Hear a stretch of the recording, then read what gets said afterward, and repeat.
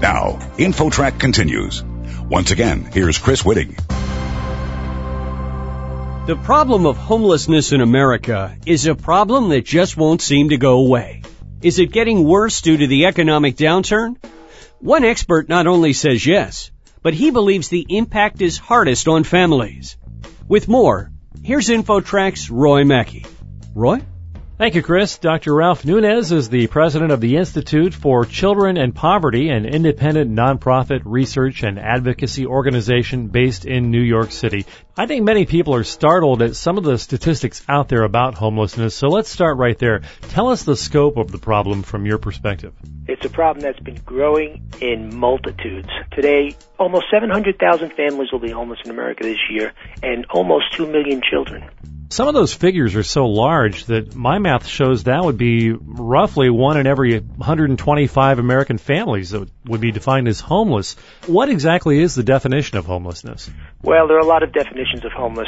When we talk about numbers like that, we're talking about people who are really either living on the streets, in abandoned cars, buildings, or in shelters. But then there are people who argue that families that are doubled and tripled up, and there are hundreds and thousands across America, should be included in the number of homelessness. They are considered the hidden homeless. They're just waiting for a chance to come out into the system. It's only a matter of time before they do. It would just seem to be common sense that the high rate of mortgage foreclosures and some of the other economic problems would certainly be compounding the problem of homelessness these days, right? Well, they are, and that's what we're starting to label as the new homeless. We're looking at it. It's a brand new study out in Indiana now that shows the loss of a job is the primary reason for a family being homeless. That hasn't been the case before. Let's talk for a moment about the effect of homelessness on children. They seem to be part of the fastest growing segment, right? Well, they are indeed. Children are the fastest growing segment of the homeless population. And if you were to take all the homeless in America together today, you would find that your typical homeless person in this country is a child. And is there an average age for that child? Well, that varies. Depends where you are. There's some people have a number out there, age 9. I don't believe it's that. It's a little higher. About 11 or 12 is your average age. I understand that another group that seems to be very high in homelessness is veterans. Veterans are. That is another group that they classify in many instances as chronic homeless. They're individuals who, when they come out of the military, or historically, for whatever reasons, have episodes that relate back to things that they've experienced, that find themselves ending up on the street or in a shelter. And there's a lot, I must say, the federal government is doing quite a bit to deal with that issue in great ways that they haven't done in decades. Once a family falls into homelessness, there seem to be a lot of obstacles in pulling themselves out and becoming self-sustaining again, aren't there? There are numerous obstacles, and it depends what the family looks like. You know, over the past several decades, for 3 decades, we've had homelessness here. It's been primarily really a poverty issue, not simply about housing, but about social problems, whether it be domestic violence, not employable skills, a lack of education, or being dependent on public assistance. We've started to see a major mix on that, and those have been families that you really have to have services if you want to get them out of homeless. A house isn't going to solve the problem. They will be back through some crisis and find themselves homeless again.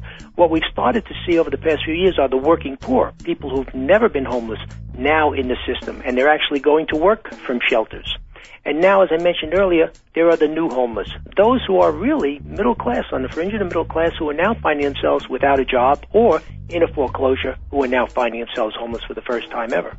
I think a lot of people have a particular picture of a homeless person in their mind, and there are certainly some people who think there's a segment of the population that will always be homeless, mainly because they are perhaps mentally ill or addicted to some substance, and no matter what our government or volunteer groups do, they'll always be that core group of people on the streets. What's your reaction to that? To a great degree, that's true. People with mental health histories, there are problems because they're not, we've deinstitutionalized people with mental health problems in America, and we've set up community residences where they were supposed to live, but it doesn't work. They stop taking their medication and they find themselves out on the street. That is very much in the single population. And our vision of what we think in America of a homeless person, we think of that person we see on the street. It's visible. What people don't know is that the biggest, fastest growing segment of homelessness are families, and they are invisible. Because if you saw a family on the street, government is actually obligated to remove that child or children, and parents don't want that to happen. So they're hiding away in cars, or they're living in tents where we see these tent cities, or they're in shelters and they're stuck. What kind of advice can you offer to a family that may be going through a rough patch financially to keep themselves out of that homelessness trap? One of the most important things is not to enter the shelter system if you don't have to.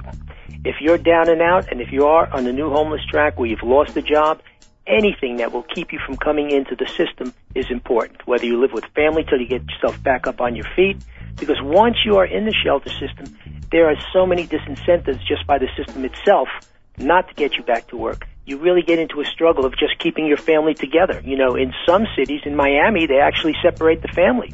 Male children go with males to one shelter, female children go with females to another shelter.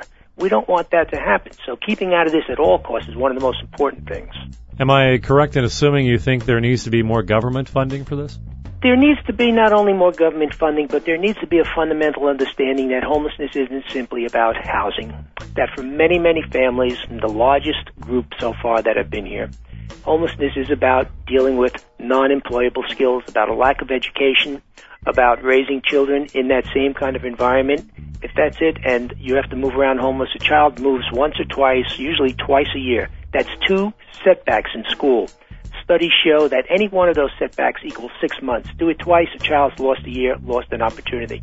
We need to understand that a shelter stay isn't just to wait for housing. It's really an opportunity to provide services and deal with some of these issues so we can remove these crisis variables. Is there something that the average person can do to help?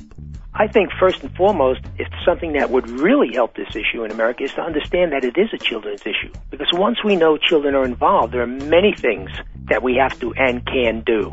By putting a face of the person on the street always up front for homelessness, we do a disservice to the biggest part of the problem, families that are stuck in the system. And I say families because most of these young mothers that we see are in their early 20s. They're children themselves. There's an opportunity for the government to deal with this, to take a very young family that you can still do things with, turn them back into the education curve, employable, into community colleges, job-readied, so that they can succeed and don't become homeless again. You study this for a living and work with the homeless. Do you think this situation is going to improve, or is it merely a function of the economy and it's going to gradually improve on its own? Where do you think the homeless situation is going? It is a function of not only the economy, it is a function of society. It is a function of years of government deregulation. You know, poverty, we regulate it. How much poverty do you want to see? We spend more money on it when we don't want to see it. We spend less money on it, it becomes more visible. Homelessness is the product of 30 years of deregulation of social programs that kept poverty at a certain level and helped people to a certain degree.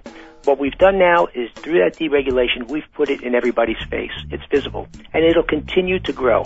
And shelters have now become the surrogate for low-income housing. There is very little new low-income housing being built in America, and probably will be very little in the future. There is not enough funding, and you have the middle class at risk with housing. So what I see, and what I think the answer is, and where I think there is a hope to really make a change in public policy, there is today in every county across this country a church, a school, a hospital, and a shelter of some form. Is to take these shelters and don't make them temporary way stations, but make them residential educational facilities with daycare for young children, Head Start, with after-school programming for older children who are in schools, with job training and educational programs and courses so that parents can get into community colleges, with health care on site. I'm seeing now that what we have done through all of the great growth of the past decades is we have moved poverty. We have taken it out of communities that we gentrified, and we have now put it in shelter communities. Well, then let's make those communities communities of opportunity where we deal with all of these problems that we couldn't deal with before when they were spread throughout the community. And let's really make this the new main streets of people so they can move up and out. And I think that's the answer. It's long-term. I think shelters have become the front lines of the war on poverty in America. The most chronic people trapped in poverty are homeless. It's only a matter of time, if you're poor in this country in the 21st century, that you will end up in a shelter. And unless we make shelters tools, we'll be dealing with this issue in the same archaic way we have for the past 3 decades.